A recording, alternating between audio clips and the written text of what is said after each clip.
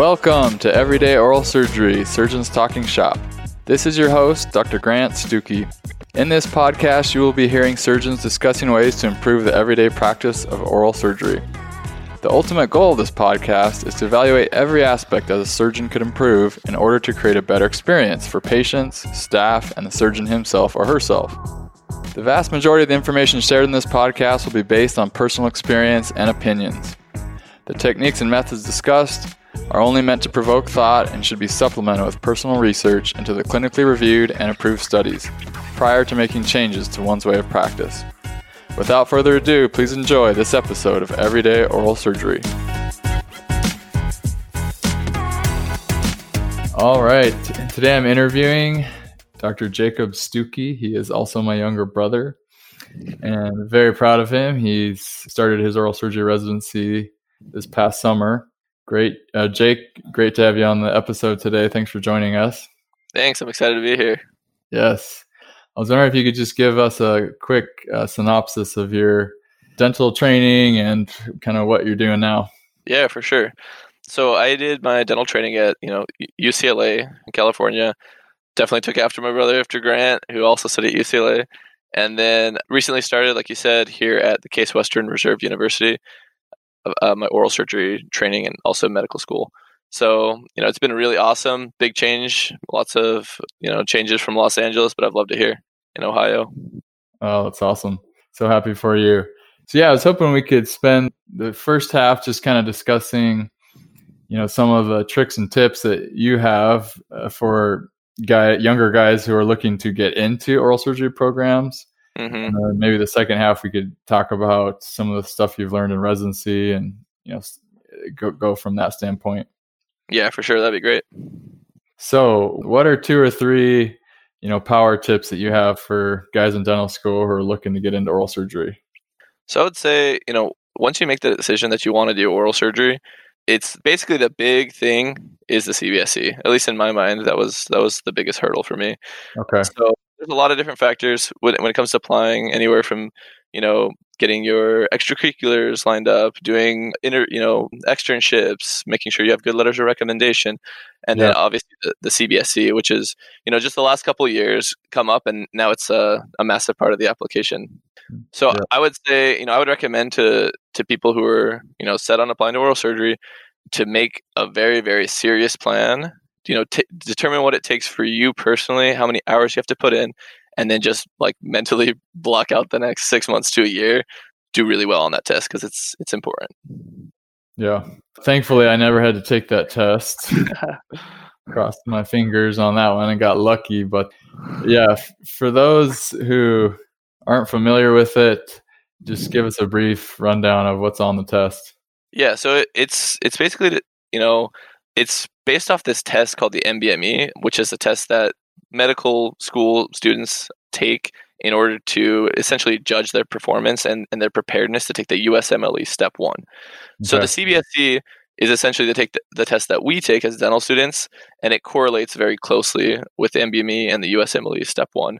Yeah. So I guess the idea is that, as you study for those topics that are on the CBSE, it's called the Comprehensive Basic Science Examination. Mm-hmm. As you study for those topics, it will be preparing you, for basically the residency of oral surgery that's integrated, very closely with the medical field, and essentially preparing you to take the USMLE Step 1 if you need to down the road.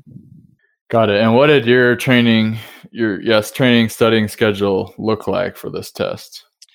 So basically, at least in my experience, I saw that there was a lot of content on the test that wasn't covered, in my training in dental school, and that I needed to put in a ton of extra time after school. So basically what I did is I studied mostly during, third year dental school. So I'd get out at a clinic at 5 p.m., clean up, maybe get home by 5:30, eat some dinner. And then usually about 6:30, I would be studying just the rest of the night. So I would say I planned to do a minimum of 4 hours a night. And I ended up usually doing until at least midnight and oftentimes later than that. And then every single Saturday, just, I would say maybe 8 to 10 hours.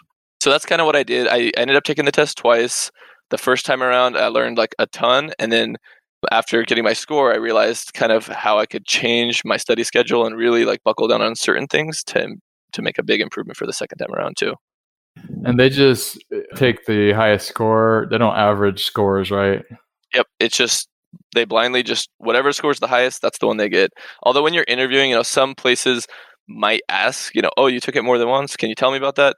But, technically they just receive the highest score. Got it. Okay.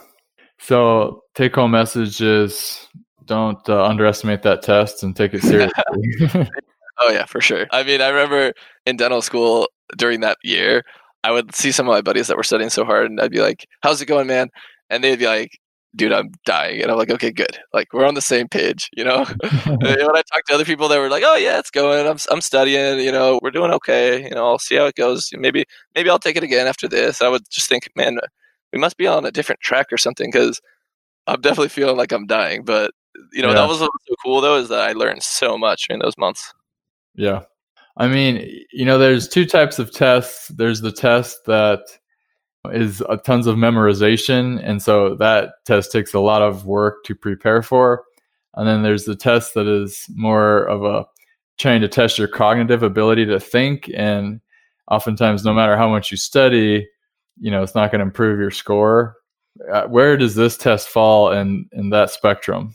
Honestly, it's amount of material you need to learn and to memorize is just massive. So I definitely didn't get there memorizing 100% of it, and I think most people probably won't. But once you get like a very, very solid base of the material, it's also a huge part of understanding the questions and putting them together. It's more like story type questions with like vignettes that you have to understand. So it's definitely like half and half. You can't just memorize it. You have to get good at actually, understanding and practicing how to take a test because they really kind of make it multiple levels deep, so you can't just pick an answer out. And of all the stuff you studied and the ways you study, what gave you the highest yield? I mean, after you took it, you're looking back and saying, okay, that portion of what I did was the highest yield stuff. Yeah, I would say just doing practice questions was, really, really helpful because it helped me reflect on like, do I know this or not? When you have a question in front of you and you have to try to think about it, answer it, and then you either get it wrong or you don't, that helped me a ton. So there's definitely a lot of banks out there that, obviously like UWorld is renowned for being the biggest bank.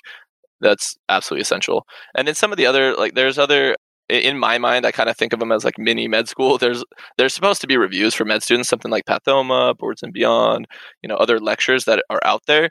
They really helped me kind of work me through med school, quote unquote, because I, didn't get that experience in dental school. So those were also high yield for me just because they helped me understand the content, before going into it. So you've taken the CBSC, you've got a great score.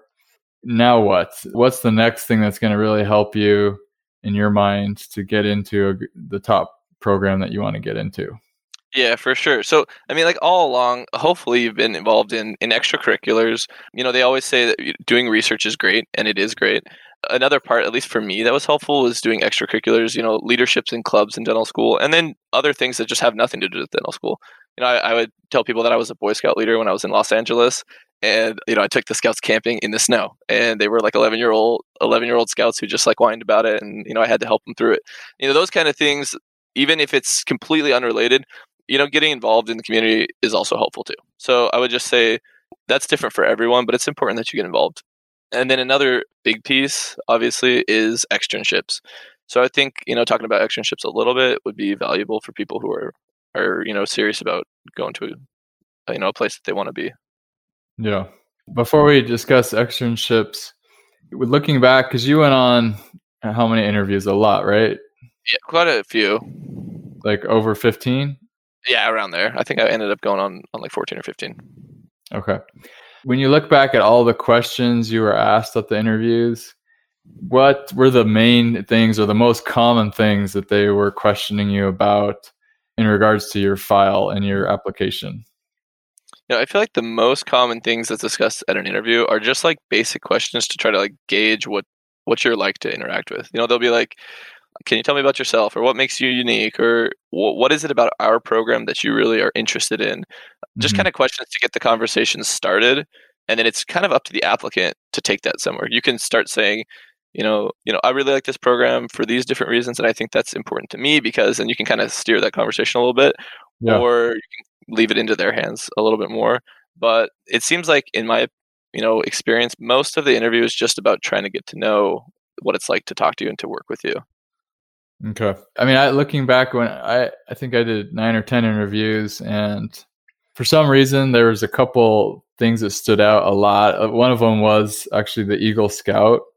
And I swear, without fail, almost every like professor who is probably over like 50 or 60 would ask about that. And they'd be like, oh my gosh, you're an Eagle Scout, like that's so rare these days. Yeah, exactly. So it was interesting how different interviewers gravitated to different questions. Some people really wanted to talk about, the research in dental school, and other people it was more about, the LDS mission, stuff like that. I mean, but it seemed like they usually pinpoint things that set you apart or make you unique. Yeah. Oh, you spent 2 years in Bolivia, like myself. Like, you don't run across that, every day. You don't see people spending 2 years in the armpit of South America. They're like, what's going on? Yeah, exactly. No, it's for sure. And what I noticed also is like at different schools that they tend to value things a little bit differently. So I went to an interview at a school that was very well renowned or well known for doing research. And for sure, they asked me about my research. First things first. I went to other school that said they were really interested in having a wide variety of different applicants and diversity. And they straight up just asked me, why are you diverse? You're a white guy from Utah. Can you explain, what makes you diverse? And I laughed a little bit. I was like, no, you're completely right. Let's talk about why I think I am different, what I can bring to the program. Yeah. So it kind of does depend on the program, but like you were saying, what makes you unique is more important than necessarily just having a high score on some random test. But you got to kind of, it's part of the big picture. Yeah, for sure. Okay, and let's talk about externships then. Like, for the guy who's in their second or third year and looking toward that, what tips would you give to someone trying to pick where to extern, how to act on an externship, stuff like that? Yeah. So I would definitely say, hopefully that, dental students have some connections with other students who have recently applied from their school, or at least, who have recently got in, maybe they're first year residents at their program, to talk to them and to see where they went. Because that was huge for me. Just talking to people, hey, I went here last year. It was awesome. This was a hands-on externship, or this was not. It's a good place to go first.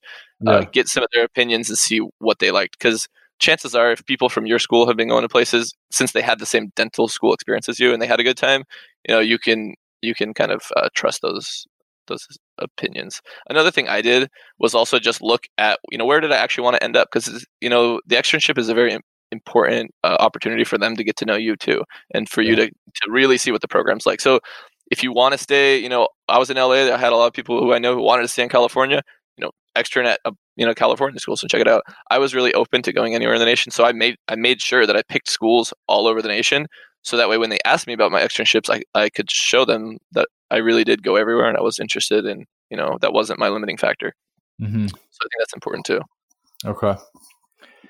And then what about externship etiquette? Is there anything you learned or thought you did well or didn't do well, or, stuff in regards to what to say when you're actually there? Yeah, for sure. No, I for sure learned. When I was at one externship, I remember, I think it was one of my first ones actually. I was there and I always whistle. I'm always just like, kind of asking questions and just like seeing what's going on. I remember one of my first days, so one of the residents was like, yo, dude, you just need to like not whistle. I'm trying to think about something. I was like, oh shit, I didn't even realize I'm whistling. And then like later that day, the same resident was like, I don't have time to answer your question. And I was like, all right, note to self, I gotta like be a little more observant about these, situations. Because now that I'm a first year resident, I see that you're literally just like scrambling at all times, trying to get stuff done, trying to make sure you get out of there before like midnight. And so in retrospect, kind of having that situational awareness to like, it's okay to ask questions, but ask good questions and ask them kind of in the right setting, because you don't want to be the person who just, they don't even know what your personality is, they don't even know who you are because you didn't say a word, but you also don't want to interrupt them and be obtrusive. Yeah, exactly. Which is hard. It's hard to know how to do that. Yeah, it's a fine balance, that's for sure, man. I mean, I don't think I was ever that great at following around and trying to be helpful. Because when I was a first year, second year, third year, going on, for me, at least as a resident, I always loved the extern guys who were quieter, but, asked smart questions, but also they almost acted like a first year resident, and they would be like, hey man, do you need help with this? Like, look at this patient's doing that. And it's basically anything to show me that, like, these guys are going to be a team player. And as soon as they get here, they're going to be looking for ways to help. Yeah. Those are the externs that I think when they leave and they're talking to the program director, like, they're like, dude, that guy was awesome. We'd be so lucky to have him here, as opposed to the know-it-all who just kind of, asks a million questions, but just sits back and is kind of, like, you guys teach me. I'm here so that you guys can benefit me, not the other way around. Oh yeah, for sure. If you're willing to help out and just literally get your hands dirty, then that's honestly what makes the residents see that that's what you're going to do when you're a resident, and they want you there. Yeah, exactly. Well, that's cool. Where did you extern again? So I externed at Parkland, UConn. I was at OHSU, and then I went to USC and NYU. So a couple different programs, a lot of different styles and different types of people, but I learned a ton from my externships. Like, even not only will you learn about the programs, but you're going to learn oral surgery, some of the basics. Because I was telling you the other day, when I got my very first call as a resident, my first night was trauma night. I got my first call, and it was some person who had fallen and smacked their head on the corner of a concrete step, and it was split wide open. And I went in all alone, and I was literally relying on some of the things that I learned in my externship at Parkland, when the resident who was on their first, month was showing me, like, hey, this is, you got to run around, like, kind of hunt down the lido, you got to do this and that. So those are, you'll learn a lot of tips and tricks that will help make you feel more comfortable when you actually start residency. So it's really valuable to get in those externships if you can. Yeah, that's so awesome. That's a lot of externships. I did 3 and I thought that was a lot, but man, you did a ton, and it's so great to do that, because that's a once in a lifetime experience. And for the rest of your life, you have an idea of what those programs are like, you met all those people like that you can connect with later. I mean, super helpful. Yeah, for sure. And like, every dental school is different too. If they allow you to go during your semester and you're ahead, totally do it. It's not cheap, but it's a great experience. And so just kind of, it's different for everywhere. If you can only go during your breaks, go during your break, and it shows that you care. You're not off in the Bahamas or whatever. You're putting your time in with oral surgery. That's exactly what Schlevy said when we were interviewing him. Yeah, he's just like, I just really appreciate the fact that you're not in the Caribbean. You're here, slugging it out on your break. Yeah, exactly. So yeah, that's cool. I know I'm pretty sure I've told you this story, but I just have to bring it up. From when I was in externship. It was like 2 or 3 a.m. and, I'm with the second year resident. We're not going to say where this was, but it was a great place to externship. It was just such a funny experience that we get called to the emergency room. A guy had a, motor vehicle accident and just basically took a big chunk of his scalp off, like right on the crown of his head, big avulsion, which was gone. And so he has this big kind of dead space, an open wound. And so he's like, Stuckey, you push on the forehead, I'll push on the back, and we're going to squeeze this wound together, as tight as we can. So we're doing that, and he gets the suture out, and it's like he starts with like a 4-0 something. I don't even remember. And it's just snapping, just like a strand of hair. And then he's just like, son of a gun, and okay, someone give me a 3-0. And now he's got me with both hands from the back and the front of the head, squeezing the wound together, and he's putting it in. 3-0 just snapping. And then we're getting down to just like 2-0 or maybe the O. Like, the suture looked like something you could reel in a marlin with, like one of those type thing. And he just cranking on this guy's scalp to get the wound together. And finally we close it up, and I mean, he looks like he just won the lottery. His face is so content and just so happy. Okay, man, let's take a picture, and I'm going to stand here and pose, and you take a picture of me and the wound, all these pictures. And I thought it was great. I didn't know. And it was so funny. We go to breakfast the next morning with all the other residents, and this resident pulls out, his camera. Dude, you guys got to see all this lac we closed last night. and we're at breakfast, and he's passing around the camera, and they're all just busting up laughing, and they're like, "No way, did you close that? That wound?" I mean, in the end, I think it turned out fine, and the skin kind of relaxes over time and whatnot. Yeah. But it's just those hilarious experiences that, like, you're never gonna do that again, and you're a dental student, you've never seen anything, and you're just like, this is crazy. Oh, for sure. I remember I was right after I did 2 externships in a row. At my next site, I was with the intern, and he was starting to lack, and his hand was shaking so bad. I looked at him just to make sure he's okay. And he looks at me and says, "I just drank a cup of coffee." Okay. And I was like, "Oh, okay." Like, no worries, man. And he looks at me, he stops, he says, "Have you done one of these before?" And I was like, "Yeah, I did. I did one last week." He says, "That's one more than me." I just started laughing so hard. I was like, "Man, this is awesome." Yeah. But it's really fun to be able to learn, because I mean that's how you learn. Just hands totally. on and getting in there. Oh, so fun, man. And then at the end of the externships, usually, I don't know if this has happened for you, but usually, like, I'd have a little interview with the program director and the chairman, and kind of run through things. And I mean, they're the guys that are, of course, making the final call on if you get ranked high in their program or not. I mean, any words of wisdom for that moment when you're talking to the higher ups? I think it just comes down to just being yourself, just being calm, being normal, and having a good conversation with them. Because in the end, like, it's the same thing when you interview. You want to go somewhere that's going to like you for who you are and where you're going to like being there too. So I think just try to, relax and just have a good conversation with them. Talk to them about what you saw, what you liked, and how, if you want to be there, the different things about their program that you're interested in. You're going to, keep in contact with them, and you hope to interview there. So yeah, exactly. Yeah. And, some program directors will take the time to, even give you advice and tell you things that you did good. So it's really a cool opportunity to have to talk with them before you have to interview potentially in the future. Yes, for sure. All right. And then, so those are good helps. Any other tips or tricks about the actual getting into the program?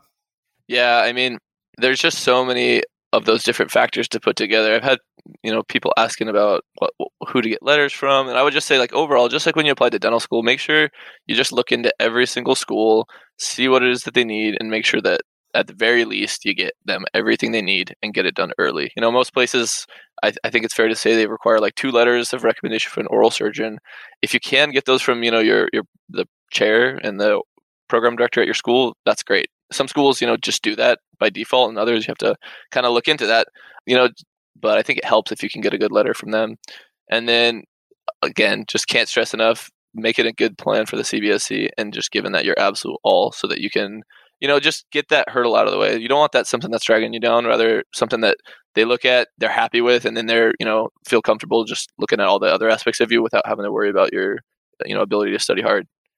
Yeah. All right. And so you're about 6 months into your first year. So the learning from, tests and these nice atmospheres where you're in a clinic where you can talk to the professor, those days are over. Now you're learning from the school of hard knocks, right? Oh, yeah. So how's it been? What have you learned? What are some of the things that have been going on? Oh, it's been awesome. I've loved residency so far. So at least here, as an intern, we spend a good amount of time at the VA, where it's a little bit different than our main campus. So I started at the VA, and to be completely honest, starting as a resident, I didn't have a ton of oral surgery experience. I had to be honest, I had very little. And so it was awesome to start there because I had a couple different mentors who, every case they would be there, one of the 3, and I was essentially, quote unquote, the rock star because I was the only oral surgery resident in the place. Right. As an intern, usually you're like the bottom, you're the scum on the bottom of someone's foot. They're right. They're trying to get you to go throw their trash away. But at the VA, you're literally the only person, so there's really no hierarchy there, which was awesome because I was able to just learn a ton from mentors. Yeah, in my time there. So then after I came back, I was at the main campus. It's been great there too because I had a little more confidence and was able to, do a lot more cases. In dental school, it's kind of, at least in my experience, it was like, you drill one enamel rod off, maybe like a molecule here or there, and then, put the drill down, let someone take a look, make sure you didn't screw it, kill anyone yet or destroy the pulp. Whereas here, it's kind of the opposite. It's like, hey, we got all these people, we need you to go see them and do it right and get it done get moving, which has been awesome. I have felt like I've really thrived in that environment, just to be able to learn, and when you need help, to get it, but when you don't, you know what you're doing. Yeah, exactly. It's been fun. Yeah, man, it's so awesome. I loved residency as well. That type of learning was right up my alley. It's hard for some people. I mean, a lot of people don't take to it that quickly because it's such a drastic change. You go from, like you're saying, you're going from having 2 hours to do a crown prep to, 15 minutes to take out 4 set of fully impacted wisdom teeth. So it's a whole different beast, How have you been able to adapt to it so quickly? That's a good question. So, I mean, at least in the clinic, I think it's just important to realize, to be able to recognize when you really need help and recognize when you know what you're doing, you're just a little bit nervous. And so for me, that's what's been, the biggest help is just saying, hey, I got this. I remember actually going back to my externship. I had an externship where I was taking out a tooth. I hardly knew that much about taking out a teeth. And I went to go find a resident to help me. And the assistant's like, who are you looking for? I was like, I'm looking for a resident to just like kind of bail me out. Like you've been in there like 10 minutes, man, you got this. Go back in there. They closed the door. I was like, oh, dang. Okay. Like, I guess I'll check this out. And I got it out. No problem. And so kind of knowing that moment is like, do you know what you're doing? You just need to kind of keep at it. Or do you really need to go get someone to help you and kind of teach you? And so, I mean, for everyone, that's a little bit different. But for me, I've been able to find that, a lot of times I do know what I'm doing and I do, feel comfortable, and you can go ahead. And then, in the times that you don't be afraid to go find someone who you can trust to help you out and kind of teach you the way that they do things. And just pay attention too. Yeah. When someone else who knows a lot more than you is doing it, watch carefully so you can kind of implement what they're doing. Exactly. Yeah, that's terrific. In regards to thinking back, for me, first year residency was the most difficult, mostly because it was just a whole different ball game. There, you got the clinic, you got your hospital patients. We had, classes. Actually, we had courses and tests we were still taking. We were enrolled in like an orthognathics class with the ortho students, all sorts of other stuff, and it was just like so many balls were in the air to juggle that it was difficult for me at first to figure out how to manage it. And at one point, a few months in, I remember sitting down with my program director, and, he was kind of like, you need to step it up. You need to do better. And I was a little shooken because I was like, man, I feel like I'm barely hanging on here as it is. And you're telling me I got to get to the next level. But his big thing, was we want, if you picture residency as a bus, we want someone who's a driver, not a passenger. And he's like, I need you to show me more stuff that shows that you're a driver. And so I took the message to heart. And I pretty much thought of everything I could to be proactive. One of those things was starting my master's. I started, doing my master's degree and ended up getting that in oral biology. But basically every day in the clinic, just taking initiative, looking for ways to help everyone and not waiting for someone to tell me what to do, I think changed a lot. Looking for certain types of cases that I wanted to do and making it happen.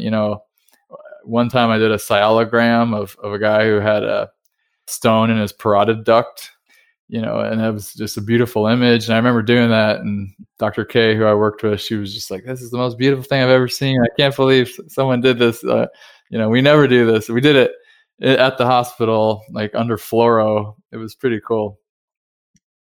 But stuff like that, where, you kind of take a step outside of the box of just the daily grind, and you're like, I'm going to make something special happen, seems to make things go better for you. People recognize that you aren't just there to be a leech or, and kind of siphon off info, but you're there also to contribute to the program becoming better, Yeah, absolutely. And that's definitely something that's difficult as an intern, just adapting to it all, because like I told you, clinic can be going great, but then you also have like 1,000 other things you got to take care of when it comes to call, inpatients, getting stuff done, making sure people are on track to have surgery, doing workups, making sure there's just, the list goes on. And that is actually, something that I've had to definitely learn a lot more about being proactive, like you were saying. I remember we had this patient, like, as interns, there's 3 of us here, and we kind of all coordinate, who's going to be rounding, and most of the time it's pretty clear as to who's going where and what's going to happen. But we had this patient who had a really large surgery, and basically that morning we all tried to talk to each other, say, hey, like, what's going on with this person who's going to be pre-rounding? And long story short, we all ended up showing up at the exact same moment as our chief. And of course, the first moment that we all made contact, it was, tell me how much drainage, this patient had last night. And of course, we all are looking at each other like, oh, please, someone know this, please, anybody. And then we all look back at our chief, and that's the moment that you messed up. So obviously we got a talking to, and we all thought, like, what happened? Like, we knew that this had to get done, but somehow, it got overlooked, and stuff like that just happens as an intern. And, I realized you just have to be proactive, seek out those issues, and get it done, both with just some of the stuff that's not super exciting, like pre-rounding and, putting in orders and getting casts poured up, stuff like that.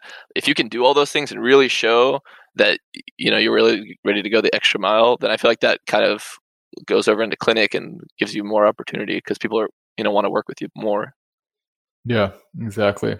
And you were telling me the other day that you've become the IT master of the department. Well, kind of involuntary. Yeah. But I mean, even little stuff like that, anything that you can do to help the program to distinguish yourself as, going above and beyond your regular duties is going to help you in residency for sure. Yeah. Because I mean, like, comparing it to just, you're learning so far in life, most of the time you have like a set date and a goal, and you gotta be ready for your test by next Thursday. Whereas in residency, it kind of just feels like this never ending experience, and so studying every day is like, it's just a little bit different. It's harder to quantify. So that's something that I've had to at least sit down and say, hey, how much am I going to do each day? What are my goals, and how am I going to make sure that I learn effectively and stay on top of this, rather than just kind of, like you said, kind of coasting through the experience, or like barely making it through and just leeching off everyone else. Yeah. I think too, another thing that makes it more difficult for the general dental student to excel in their first year is oftentimes an environment at a residency program is much more intense. You got much higher stress cases. You got, probably a lot of personalities that are much more difficult to deal with. And a lot of people, once you start sensing that, your gut reaction is to, withdraw and kind of protect yourself, because you're like, oh my gosh, I got all these people waiting for me to screw up and jack something up, and so that they can rip me a new one. And, yep. And so people start going, down that road of, okay, all I'm just trying to do is not screw up today. That's my goal. And that inhibits you from growing and asking questions and learning, and kind of being okay with going out on a limb and kind of, doing new stuff. And that was a big change for me that, I even remember when I was having this conversation with my program director, he said, in the case conferences and when we have our, guest lecturers come, a good thing that you could do would just be to ask questions. Don't be afraid. After they always gave you a chance to, have questions, and there's a big group of people. I always felt intimidated. Like, there's no way I'm asking a question to a guy who's talking about lithotripsy of the submandibular stone. Yeah. Or whatever, reconstructing the TMJ joint. I'm just a first year. What do I know? I shouldn't be asking questions. But he said, just start asking questions. You can say anything. And, maybe people will laugh at you, but this is your learning. You need to take the bull by the horns. And if you don't know stuff, ask. No one's going to kick you out of the program for asking what they think is a stupid question. Yeah, for sure. And so part of it is kind of resisting that urge to, put your shell on and like hide and like say, I'm going to be super cautious and not try to screw up, but I'm really going to learn today and go out on a limb and be uncomfortable and be okay with being in that environment. Yeah, exactly. And when you get roasted and when you get torn, you just say, hey, you're right. I messed up and try to learn from those experiences rather than getting all defensive. Because honestly, that's how we learn every day. It's just, you do mess up, people correct you, and just take it for what it is. That's exactly right. That in itself is a great lesson for life. It's certainly a good lesson for marriage. If you, there's times where your wife is going to say, hey, like you messed up, or I need you to do this or that. And getting defensive is going to make things worse. Opening up your mind and your heart and saying, hey, what really is the message here and how can I improve? That's going to make things go better for you. So good stuff for residency. Anything else you wanted to discuss about residency? Oh, man. It's just awesome. So far, like you said, I've only been here a couple months. I'm excited, though. Every year is so different. You just got to really just take advantage of it. I just see it as an opportunity. It's like, once in a lifetime, you got to just make the most of it. And it's going to have great rewards at the end, but it's a lot of work. So I'm here. For those, dental students who are in that process of applying, just really highly recommend they just, commit. If you want to do oral surgery, just commit and do what it takes, because you'll be okay. You're going to have a lot of fun, and it's a lot of work, but there's a lot of other great people in the program or in the field who are totally willing to reach out and give you a hand. Yes. Quick note on that as well. I'm almost done with this book by David Goggins called Can't Hurt Me. Have you heard of it at all or no? No. Okay. So this guy is a total psycho. I guess he's the only man who's gotten to the highest branches of all the military groups. He was a Navy SEAL. He went through BUD/S training, the Army, the Air Force, everything. And then after that, he started running ultra marathons and competing in Ultraman, which is like ultra Ironmans, like beyond an Ironman. You're like running 100 miles, not just a marathon. Swimming, several miles, biking miles and miles and miles. But anyways, I love listening to these guys and their books. There's another one I listened to by Macca. He's one of the world-renowned Australian Ironman guys who's done over 100 and won Kona, which is the biggest Ironman in the world. But the common thing that you find with these guys that endure severe punishment is that they love learning, and that is, I think, what saved me in residency is just that just excitement to learn new stuff at whatever cost it may be. And so that's why for me, my favorite conference that we did every week was mortality and morbidity, because we would sit down, we call M&M conference, we discuss the cases that went south, and it was so exciting. And I became one of the main presenters because everyone else was freaked out of their mind. Of course, in a surgery setting, nobody wants to admit they did something wrong. Nobody certainly doesn't want to make a PowerPoint and blast it out to the world about, how I jacked up this situation. But once I started doing it, even just stupid stuff like I had a dry socket, or, this implant had a minor infection on it or something, I would present stuff like that because our program director said it was okay to. And they would just roast me over the flames, man. Everyone would pick it apart. That's the worst implant I've ever seen. Were you blind? Were you blindfolded when you were putting that in? And then of course they would pimp you about every aspect of the implant, of how to take out a wisdom tooth, of how to reflect a flap, of what blades to use, and how to hold it, on and on. It was exhausting. But when I was done with my presentations, I would just go over everything in my mind for a full day or two. Just, oh my gosh, that was, next time I'm doing this and that. And I researched all the things they were trying to pimp me on that I didn't know. And for me, that's where my learning just catapulted to another level, is because I was able to put on my cup and just take my beating like a man every week. Yeah. And maybe some people wouldn't thrive and they would hate that. But for me, it was awesome because I loved learning.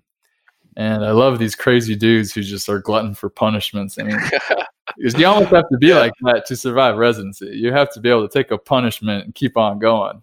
Yeah, for sure. No, that's a good perspective. I've always felt the same way when it comes to learning. Just people would be telling you, hey, you don't need to know that, it's not on the test, or don't worry about this, you're not going to need it when you go to oral surgery residency, or this is med school stuff, you're not going to be treating people who have kidney failure, or like you're not going to be treating their kidneys. But it's like, I want to learn as much as I can, just take it all in and see how it can benefit me. Sometimes you get beat down a little bit. The other day I was in clinic and I was walking to see some patient. I don't know what it was, but I was walking like super slow. I don't know why. And my chief caught a glance of it from out the corner of her eye. Looks over there, Stookie, like, what? What are you doing? Get a pep in your step, man. And I was like, oh yeah, sorry, man. You gotta stay on top of your game at all times. Just always be searching for opportunities to learn and have that go. Because if you're walking around all slow, not getting stuff done, it's not gonna happen. Dude, that is a classic residency comment right there. It's like, I mean, there's a small group of people, you're in confined quarters, and that's fair game, like you're walking with the slouch in your step. I remember once I was presenting and it's like, I don't like the level of the volume that you're talking at. I don't like the way, you're looking. You're blinking too many times when you say that. Yeah. But they are there to pick you down to the bare minimum and then build you back up. Yep. And it's like the refiner's fire. And I think, unfortunately, there's a lot of people who, I don't know if it's they don't love learning, or, maybe it's just too hard to be in that setting where you're kind of getting beat down, especially in front of other people, like on rounds or something. But I saw many, people throw up the white flag and quit after they had made it to residency. I mean, you think about how much work and smarts it took to get you into residency, and then, what it would take you to quit. And I saw that multiple times, people, quitting. But I think that probably was the reason. And in a lot of cases, it was like they weren't prepared, for that high level of scrutiny, and it just made them too uncomfortable.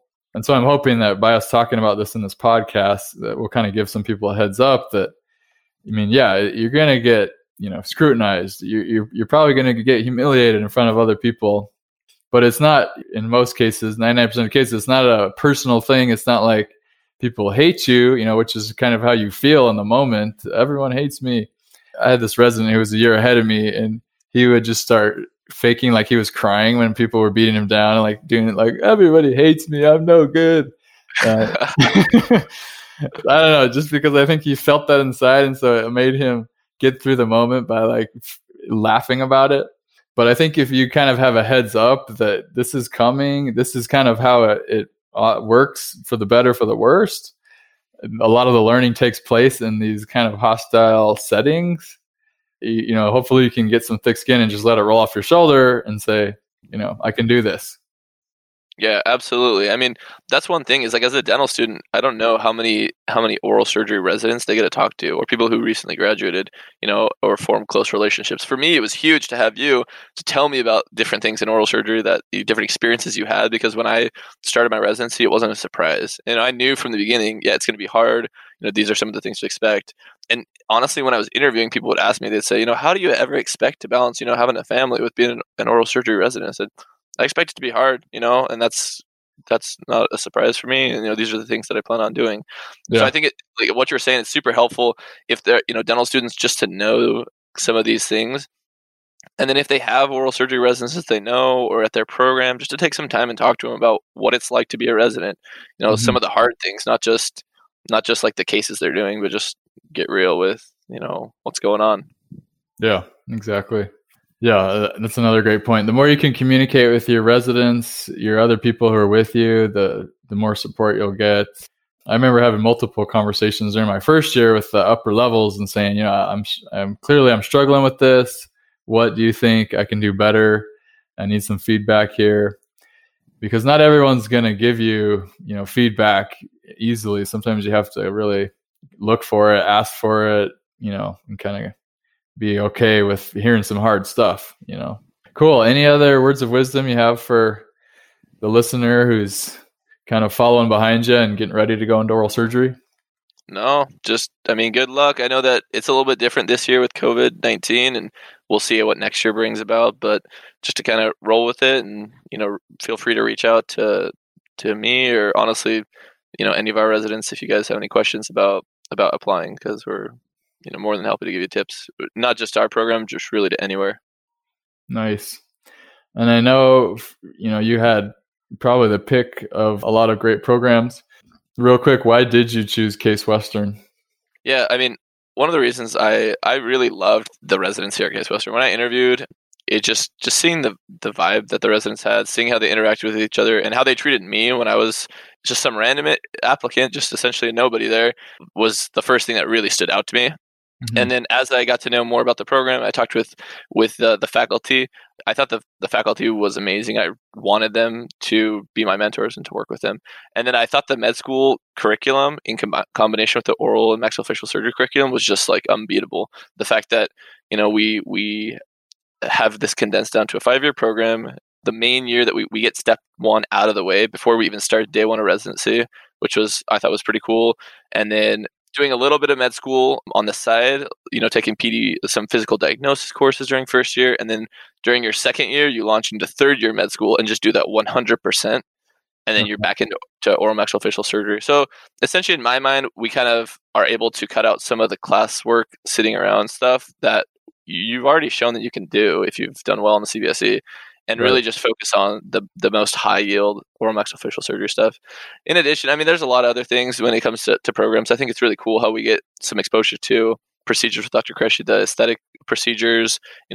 Dr. Bauer does a lot of TMJ. There's just a wide variety of what we do, and we're not necessarily like honed in on one thing. It's kind of up to the resident to pick what they want to do. Kind of an open environment, no pressure as to kind of what they expect you to be. That's awesome. Super cool. Yeah. Well, great. That was a nice little commercial for Case Western. Hopefully that will sweeten up Dr. Qureshi enough that he'll come on the podcast, because he'll be like, I like this guy. He's doing some positive marketing for our program. That's right. We have some awesome faculty. Hopefully we'll hear from them soon. Yes, exactly. Cool, man. Well, thanks for taking the time. Really appreciate all this good conversation that you were able to contribute. Good luck with residency, and let's do this again. Yeah, absolutely. Thank you. Pleasure being here. Okay, talk to you later, buddy. Bye. Thanks for listening to this episode of Everyday Oral Surgery, Surgeons Talking Shop. If you are practicing oral surgery or in the oral surgery field and would like to be on this podcast, please email me at grantstuckey@gmail.com, or feel free to text me or call me at 720-775-5843. Also, if you have any topics that you would like to hear discussed or any feedback on certain episodes that have already aired, I would love for you to call or email me. Thanks again for listening. We'll see you in the next episode.